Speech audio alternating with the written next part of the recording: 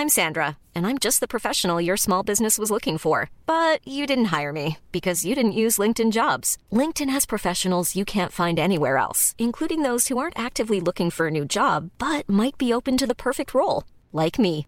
In a given month, over 70% of LinkedIn users don't visit other leading job sites. So if you're not looking on LinkedIn, you'll miss out on great candidates like Sandra. Start hiring professionals like a professional. Post your free job on linkedin.com/people today. Millions of people have lost weight with personalized plans from Noom. Like Evan, who can't stand salads and still lost 50 pounds.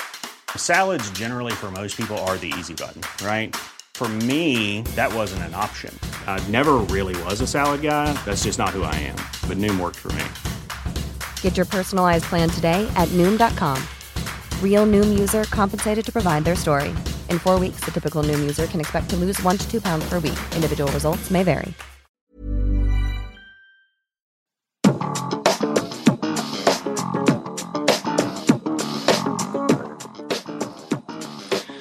Hey there, welcome in to a very special edition of World Soccer Talk Radio, here with you live on the Sports Byline Broadcasting Network and in podcast form on demand via iTunes, TuneIn, Stitcher, and iHeartRadio. My name is Nate Abaurrea. Pleasure and a privilege to be with you here on this program. And our good friend Kartik Krishnaiyer is going to be joining us in this edition of the show to discuss his new book entitled Soccer Wars. That's right, Soccer Wars, Inside America's Soccer Feud Between MLS, NASL, and USL. This book is Kartik's second book. It's published by World Soccer Talk, and it dives deep into the call it a war right now between Major League Soccer, the North American Soccer League, USL, the United States Soccer Federation, and everything that goes with it. Where are we as a soccer nation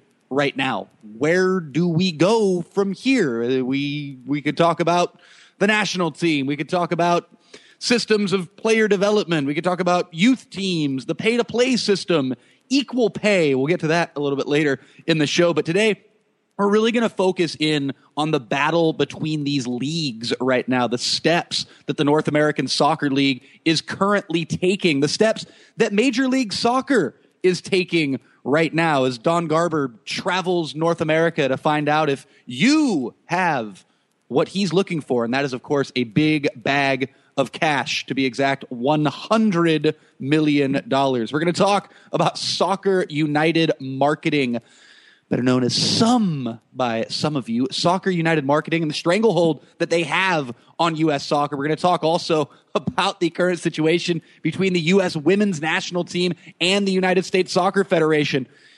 The women suing USSF over wage discrimination, the United States Soccer Federation suing the women to prevent them from going on strike. It is a big fiasco right now. We are going to dive deep into all of it with Kartik Krishnaiyer with us on the other side of this break. It's World Soccer Talk Radio right here on the Sports Byline Broadcasting Network.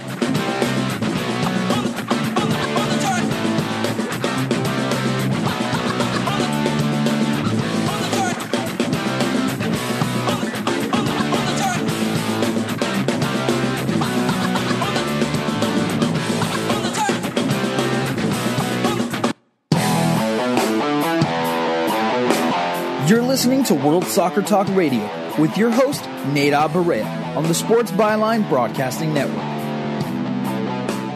Welcome back into the show, World Soccer Talk Radio, Sports Byline. My name's Nate Abaurrea. Tweet me at NateWST. The discussion in this edition of the show, Soccer Wars, Inside America's Soccer Feud Between MLS, NASL, and USL. And it's a pleasure to welcome back to the show the author of that aforementioned new book, Kartik Krishnaiyer. How you doing, sir? I am doing quite well, Nate. It's great to be back on with you. It's great to have you hear your voice on a show. It's more sporadic than I would like. Oh, thank you. Well, please spread that feeling across the world. More people need to feel that way, indeed. So, hey, sunshine, unicorns, and lollipops, right? That's the situation around U.S. soccer. Everyone's happy, everyone's smiling, rainbows and high fives, and we're all hunky dory, right? I know we've had soccer wars in the past, and that's stuff that you and I have read about and written about and studied about, but I've never actually lived through it. And what we have now is, I would say, between all of this stuff that we're going to talk about between leagues and, of course, the women's national team, and then the poisonous atmosphere around the fan base for the U.S.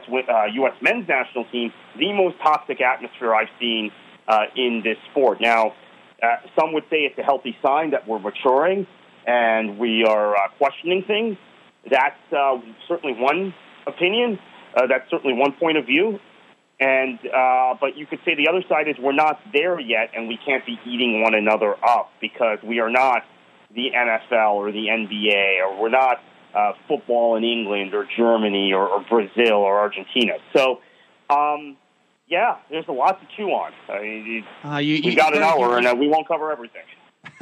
You brought up one of my favorite points there, and that is the idea of being on board with the project. That if you have anything negative to say, then you are not for the advancement of American soccer. Oh, I always love that one. All right, let's get into this book. Let's get into Soccer Wars and what this book really focuses on, which is the relationship, a rather dysfunctional one to say the least, between Major League Soccer, NASL, and the USL. And a lot of this is in regards to the relationship between Major League Soccer and the North American Soccer League and the steps that NASL is taking right now. Talk about your original inspiration to write this thing and what people can find in this book and what someone might take away from some of the chapters in this book, Kartik. Let me first preface that by saying between the time this book was written and submitted to the editors and it's being released, which is now, I was hired by an NASL team as a communications consultant. So I just want to get that out there about the Fort Lauderdale Strikers. And they're very supportive of everything I do. And that's my local club. That's my hometown club. My affinity is, part of the reason I was an NASL fan and I worked for NASL was my attachment to that club. So my club happens to be an NASL, so I'm more an NASL fan than an MLS or USL fan, but I'm a supporter of soccer, which is why I follow all the leagues. So I just want to get that preface out of the way, that I'm working for the Strikers and that as a consultant, that's why I have these other things like writing books and covering Orlando City, which is an MLS team. I'm a beat writer that covers them. But just want to get that out of the way because I know that there'll be people who question that, thinking that I'm on the NASL side in this dispute, which I find viewed from a very balanced perspective. So that was my inspiration to write the book was to explain some of the things that had happened in the growth of the NASL and the decision to go after Major League Soccer and create kind of a third way or a second way, if you want to. I guess that's third way is a political thing because we have two major political parties here. So this would be a second way if you consider the USSF and MLS a monolithic entity, which I don't, by the way.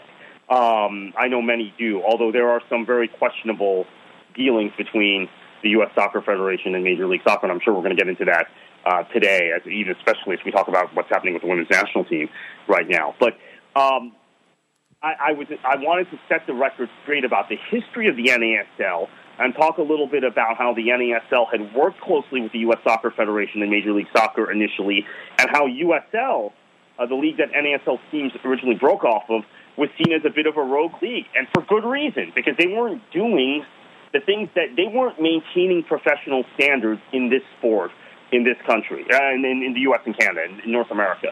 And Nate, I also, if I say this country in reference to the league, stop me, because these are North American leagues, U.S. and Canada. I know a lot of times we think very parochially about them being American leagues, but they cover both countries. Although that's a bit of a complication. I don't think that's for today's show. So that was really my inspiration, to set the record straight on some of that stuff, talk about what the vision was for the NASL initially, and I think it was a vision that MLS and the U.S. Soccer Federation were excited about because they saw the NASL as a league that would operate lower division soccer on a higher level, more professionally than USL, and that they could work with the NASL. And everybody seemed to have this spirit of cooperation until the New York Cosmos joined the league And then there was also all this stuff about traffic sports. That having been said, I think since I finished writing the manuscript, Bill Peterson has made some very wise moves to distance the NASL from that whole traffic mentality. So that's been in the last couple months. I would give him credit for that. But this book was written late last year. I would state it was written between November and the first week of January. So, Kartik, the symbiotic relationship that you bring up, which many people thought could really happen, could legitimately be a thing. These two leagues could coexist and actually benefit one another. That mindset seemingly has gone out the window and out into a canyon to blow up into a million pieces. What is the grand objective right now of the NASL? And this is diving into the book, but also incorporating some of these developments that you speak of over the last couple of months with the commissioner and everyone around him. Yeah, I think the NASL has kind of accepted in some respects. It's up to ownership. Team ownership, and this is an important point about the NASL. The team ownership is very young. So you don't have the experienced hands in the soccer business that the NASL had when the league broke off from USL, when you had guys like Joey Saputo sitting around that table who had owned the team since the mid-'90s, and people like Bob Lenarduzzi who had been in the game. You don't really have those guys. So I think it's very fluid. Right now, I think the goal might be, in some respects, to compete with MLS, and in some respects, to complement them. And that's, I think it's based on individual markets and individual owner preferences. My suspicion is, as we get deeper into this, and owners are losing a lot of money, that they might settle for something below MLS level, which would be logical. But let's see where the dust settles. There's a lot of moving parts right now in this discussion, but I think the NASL had, after the Cosmos join, had this view that they needed to kind of split themselves from the soccer pyramid in this country, which by the way is what drove USL and MLS together. I don't think there was much of an interest on the MLS end to work with USL prior to the NASL thumbing their noses at MLS. I think USL was just seen as kind of this throwaway, poorly administered, poorly managed, and when I say poorly administered and poorly managed, in some cases they're they're heavy-handed in their management. Not that they're very arbitrary in how they apply things, and in some cases they're AWOL, in other cases they're down your throats with how they deal with teams. There were no set standards and no set guidelines and no ways of real governance. And I think MLS and the U.S. Soccer Federation were tired of that, so they saw NASL as a potential vehicle to move the game forward in this country, knowing you have to have a good lower division structure, knowing that we're developing so many players now that you have to have places for them to play and to be treated like professionals, and also knowing that sponsorship opportunities, everything kind of gets improved by having a strong lower division, and you develop new markets for the top division. The book is Soccer Wars, Inside America's Soccer Feud between MLS, NASL, and USL. His name is Kartik Krishnaiyer. My name is Nate Abaurrea. We're back after this on World Soccer Talk Radio talking about the figureheads in this saga. We're going to talk about the likes of Bill Peterson, Don Garber, Sunil Gulati, and a few other main figures in this whole drama. Back after this on Sports Byline. Stay tuned.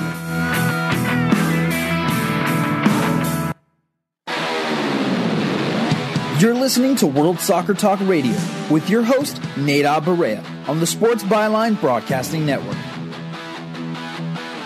Kartik Krishnaiyer is our guest, discussing his new book, Soccer Wars, Inside America's Soccer Feud between MLS, NASL, and USL. We brought up North American Soccer League Commissioner Bill Peterson, and in my 2 conversations with him on this show, Kartik, we've talked about this jokingly, we've talked about this seriously a few times between ourselves off the air, and it's how he continuously would refer to the league on this program. Anytime I'd use the words Division II or Second Division, anything like that, he'd say, Nate, I want to make it abundantly clear, we are an independent professional soccer league. And he repeated that phrase so many times. And what does that really mean in the grand scheme of things? And we can tie this perhaps into the latest status of a potential antitrust lawsuit that NASL has threatened to file against Major League Soccer and the blockades that Major League Soccer has attempted and some would say successfully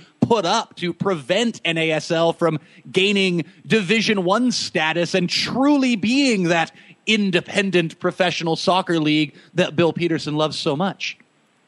Yeah, although I have to say I think the divisional designations are just semantics. I don't know why the NASL is hung up on Division I status.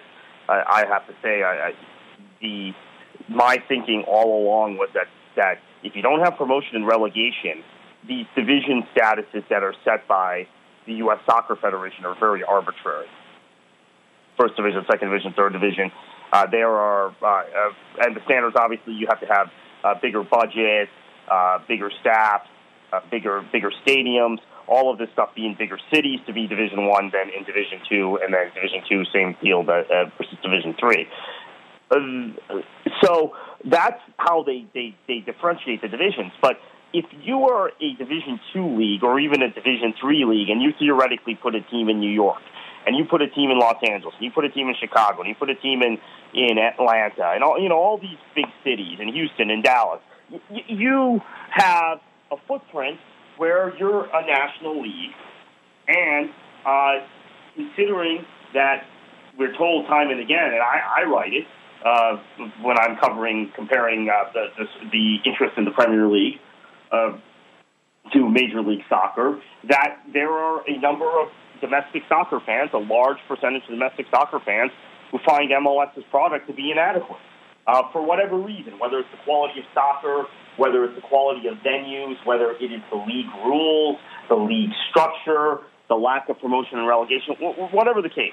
There are the majority of people who are soccer fans in this country, I can't speak for Canada, although I think it's the same in Canada, are not fans of Major League Soccer.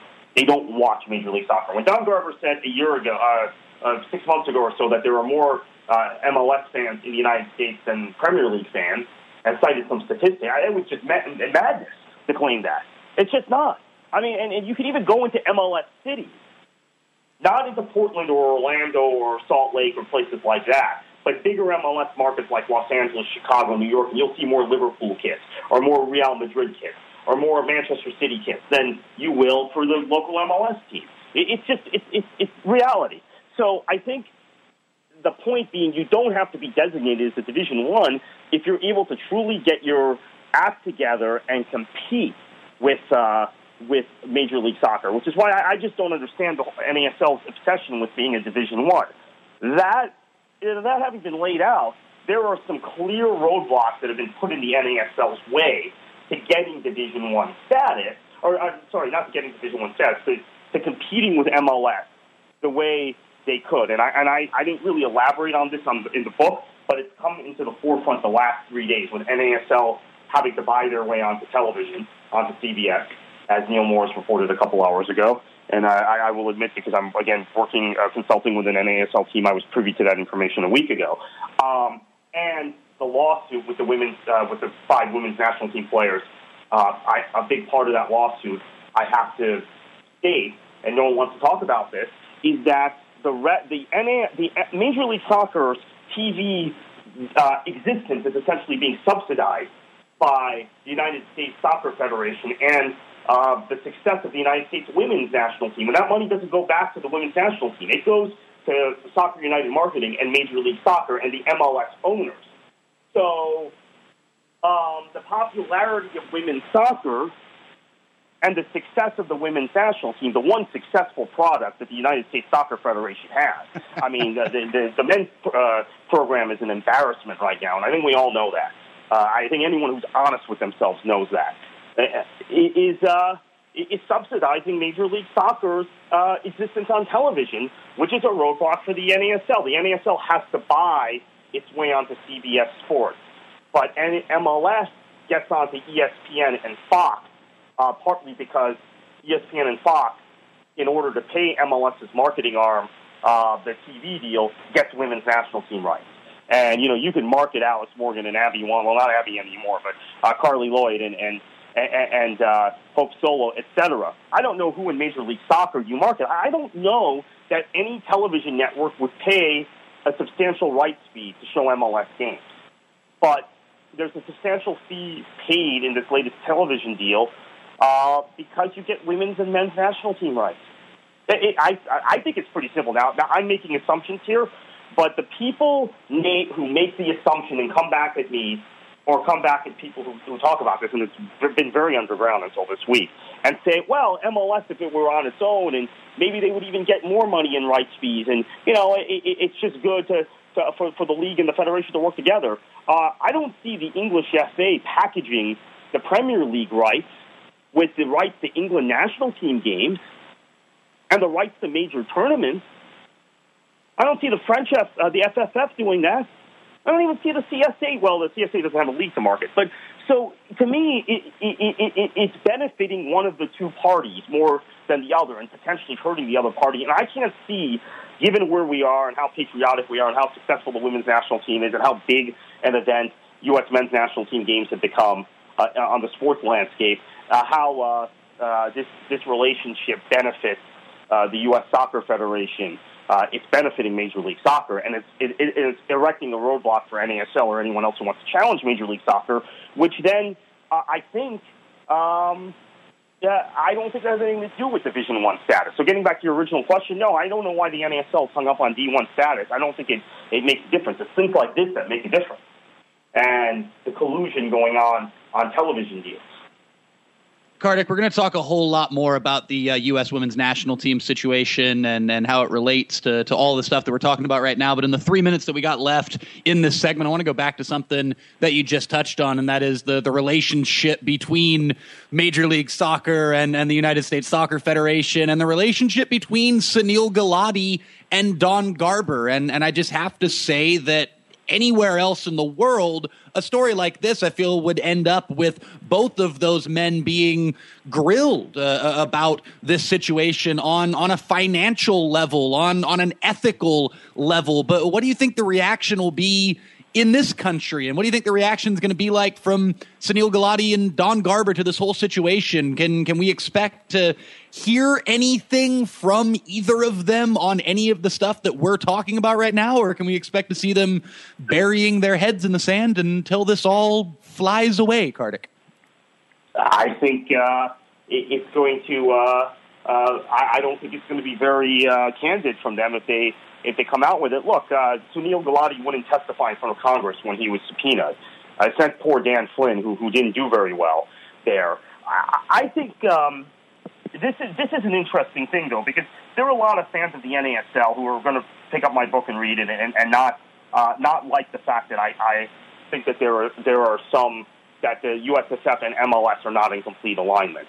I will say Sunil Gulati and Don Garber are in alignment. I agree with that. The irony being Don Garber was hired as the commissioner of MLS right as soon as Sunil Gulati was fired as the deputy commissioner. Sunil was essentially the brains behind MLS, but they both had a relationship with the New England Patriots owner, New England Revolution owner, Bob Kraft. So they were simpatico. I think Gulati was just let go at that point, and he's been an important figure in the game in this country for about 25 years now, and Gulati has been. Garber, not as long, since 1999. It's now like 16 years, right? 17 years, so I guess he's been around for a while also. But the relationship between those two men is important, and they're in alliance. They're in accord on most things. But there were elements within the USSF that pushed back on MLS, which is why I think initially with the NASL, we found some pockets of support in the USSF because there are people who think having an independent league or someone that's kind of outside this circle is good for things like player development, things like growing the game on a grassroots level. Now, I have to say NASL hasn't done a very good job of that stuff at all. because they've been hell-bent, for lack of a better word, on challenging MLS. But there are things at the grassroots and localized level NASL clubs can do, and some of them do them quite well, like the Carolina Railhawks, to really create an imprint locally in the soccer community, the greater soccer community, that most MLS clubs don't do. Again, his name is Kartik Krishnaiyer. My name is Nate Abaurrea, discussing Kartik's new book, Soccer Wars, Inside America's Soccer Feud Between MLS, NASL, and USL. We'll continue the discussion on this book on the other side of the break and get into that aforementioned lawsuit going on right now, all the legal action between the U.S. women's national team players in a equal pay dispute with the United States Soccer Federation and a potential countersuit to prevent the women from going on strike. It is a big quagmire. We're back after this. Stay tuned.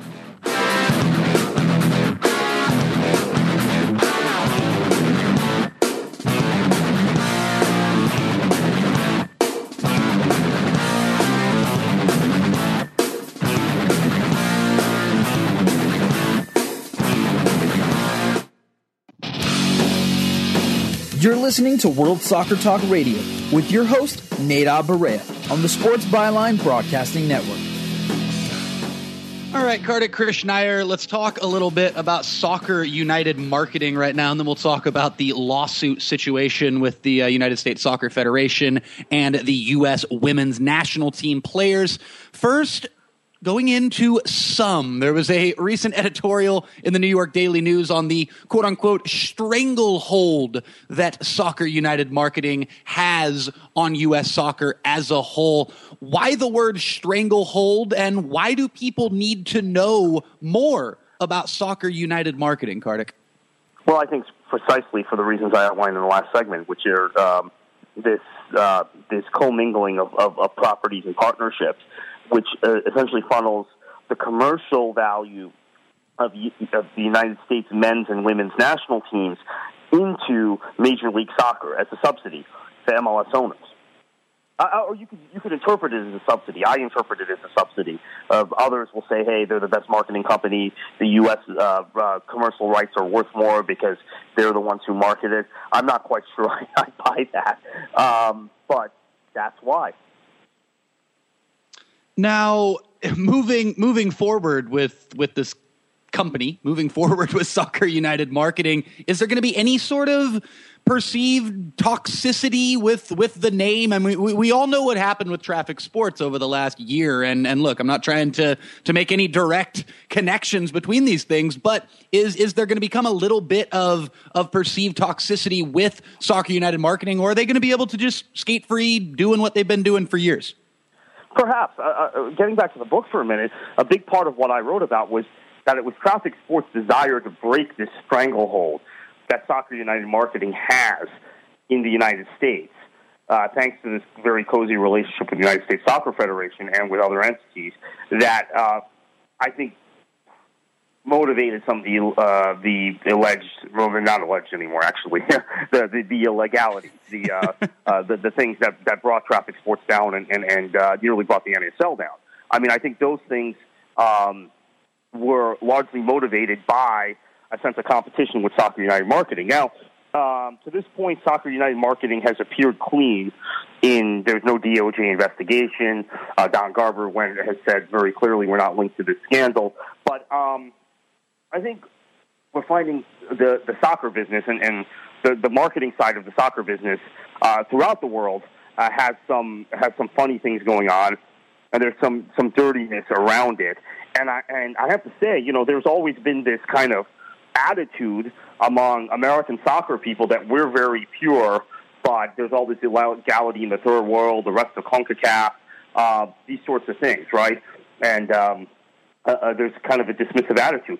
These crimes that we're talking about, that Traffic Sports committed, took place on U.S. soil, where the United States Soccer Federation is the governing body. They took place in CONCACAF, where Sunil Gulati sits in every meeting, where he's one of the three CONCACAF representatives on the FIFA Executive Committee. Yet the United States Soccer Federation, Major League Soccer, and Soccer United Marketing had no roll, were caught off guard, are horrified, or aghast. Okay. I mean, maybe it's believable. I just choose to be skeptical about their claims. Oh, just take it. Just take it all in, Kartik. Just take it in. Don't question anything. Right? That's got to be. Right. That's got to be the mindset. That's what That's what they're hoping. Unfortunately, that's part of the book here. That's the mentality of a lot of fans of both these leagues. There are a lot of MLS fans who have been that way for years. NASL didn't have that set of fans until very recently, who are now just assume anything MLS or U.S. soccer does is corrupt.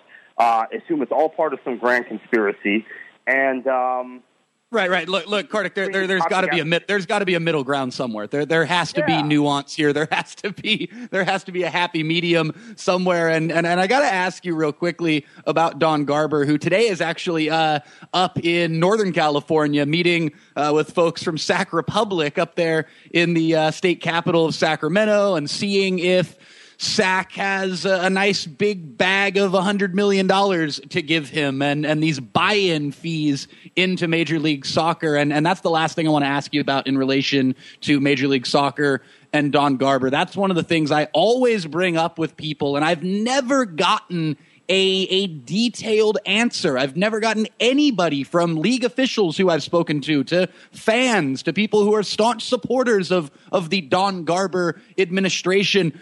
Where does this $100 million go? And we've done full shows with Stefan Szymanski here on Sports Byline on World Soccer Talk Radio before, where we've discussed this for an hour, and I feel like we never really get a firm answer. Where does the $100 million go for these buy-in fees? And if I get the answer one more time, my head's going to explode. It goes to league fees and covers league costs, and this just ridiculous level of ambiguity that I always get with this topic. Kartik, can you perhaps shine a little bit of light on where the $100 million buy-in fee actually goes? Yeah, I mean, the MLS is very transparent, but there are legitimate places it goes. It goes to repay investors, initial investors in the league, the Hunts, the Krafts, the Anschutz, the people who've been owning clubs since the very beginning, or since nearly the beginning, and carried multiple clubs for a period of time. It goes to investment in more in marketing. It goes to investment in things like the referee program, where MLS has spent a lot of money to try and upgrade the standard of referees. It doesn't seem to be working, unfortunately. But I don't know that it's working anywhere in the world. We see bad calls all over the place. I mean, I just think this game is getting more and more difficult to officiate. But that's a whole other subject. It goes to things like that. But I think a big chunk of it goes back into the pockets of the initial investors who have lost, in fairness to them, I mean, hundreds of millions of dollars on the sport. Maybe they haven't lost hundreds of millions of dollars anymore because they're recouping their things from these expansion fees. But at one point had lost hundreds of millions of dollars on sustaining this sport and sustaining this league.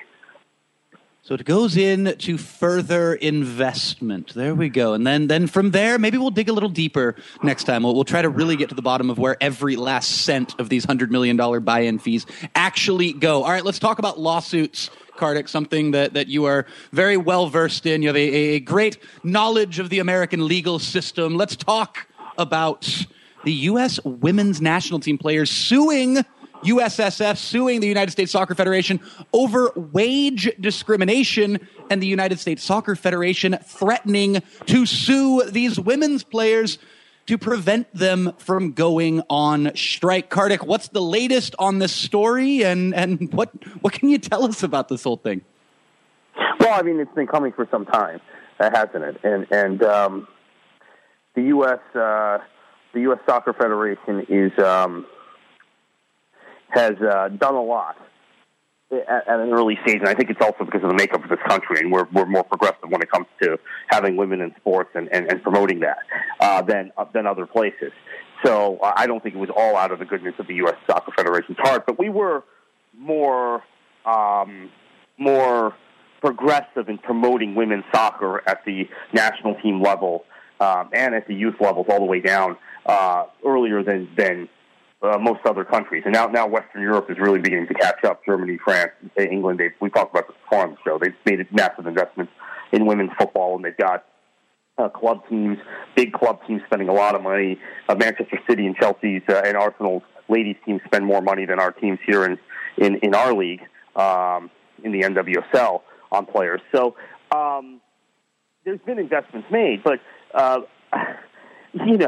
recently what it seems has happened, as I outlined 2 segments ago, or in the first, I can't remember when it was, but sometime a couple minutes ago, was that now I think the men's program, and particularly Major League Soccer, are benefiting financially off of the success of the women's national team, and the money is not being put back into the women's game or into the women's national team. Now, yeah, you could say that U.S. Soccer Federation has subsidized a number of players that play in NWSL.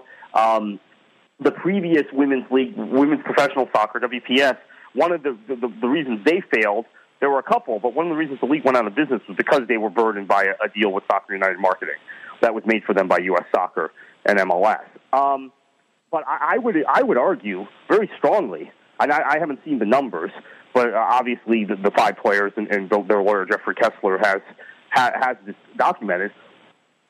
I would argue very strongly that the women's national team in this country as a standalone product is one of the most marketable. It may be the most marketable thing in this sport outside of Messi and Ronaldo, and it's the most marketable thing we have in the United States, and it is instead kind of dumbed down and packaged for television purposes with the United States men's national team, which is a.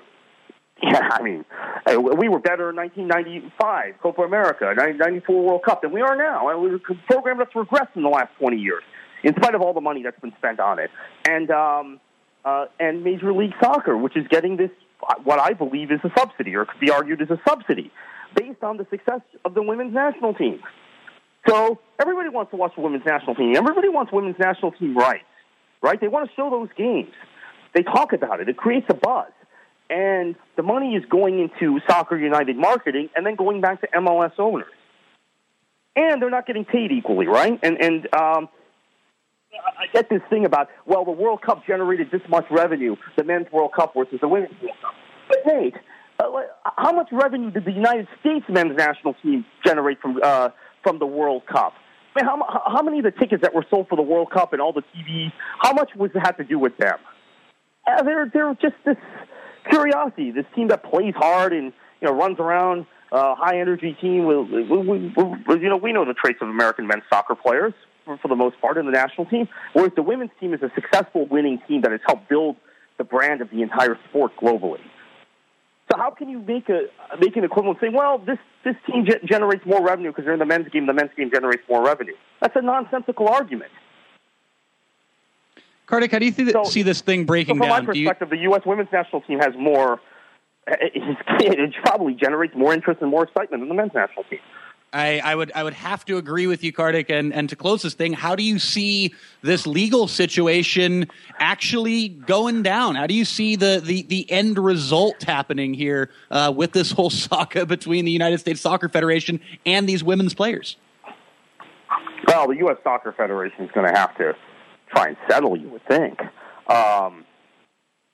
and make some sort of accommodation. I mean, they don't want, if they are as tightly aligned with Major League Soccer as some people claim they are, they're not going to want that, the potential of the TV contracts being broken up and MLS having to put their TV contract out to bid without U.S. Soccer's properties being linked. They don't want to lose an equality or equal pay lawsuit in the courts. They don't want it being litigated. They don't want the public relations disaster that comes with appearing to be misogynistic. Not that the U.S. Soccer Federation is, but that will be the appearance to some people. Especially considering the fans of this sport tend to be, I don't want to get into politics, but the fans of this sport tend to be more progressive than the fans of golf, right? When the thing happened with the Masters, it was different because their fan base is very different demographically than the fan base of U.S. soccer at both the men's and women's level. So, yeah, I think they're going to have to settle. Well, we'll see how that all plays out. I don't think they want to go into court. I think they'll have to settle.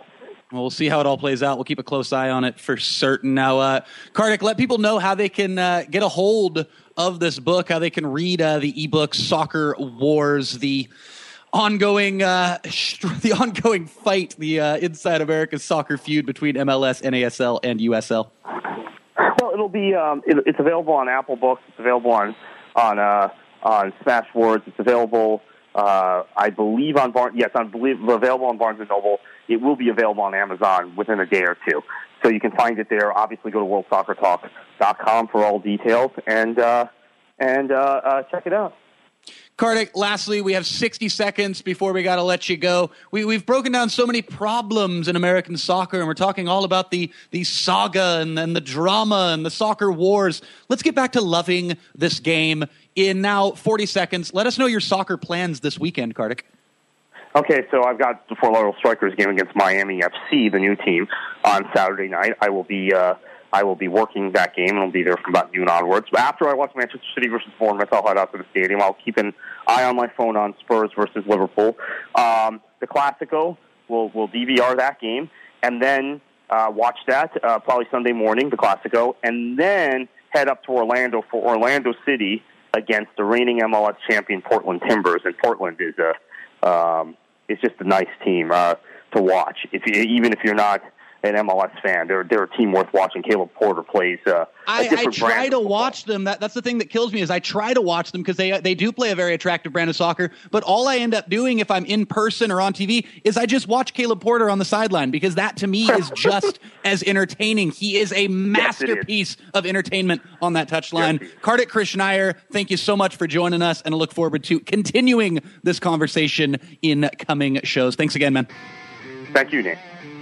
Again, that was Kartik Krishnaiyer. Check out the book Soccer Wars, Inside America's Soccer Feud between MLS, NASL, and USL. Back to close this thing out after this, World Soccer Talk Radio.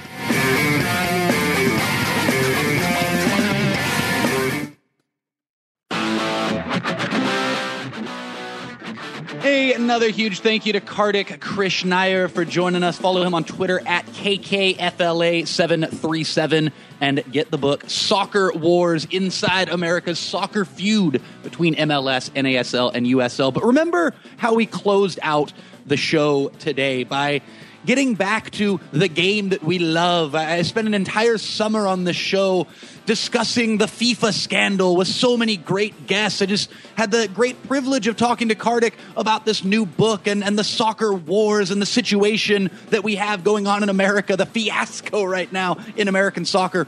Remember what started your interest in soccer, and that was hopefully a love for the game. Get out and play some soccer this weekend. Get out and go to a match this weekend. Coach a game this weekend. Play in the park with your kids. Do whatever. Give back to the game, because remember, that is what it's all about. Nate Abaurrea signing off. I love this game. I love you. I'll talk to you soon. World Soccer Talk Radio. Bye for now.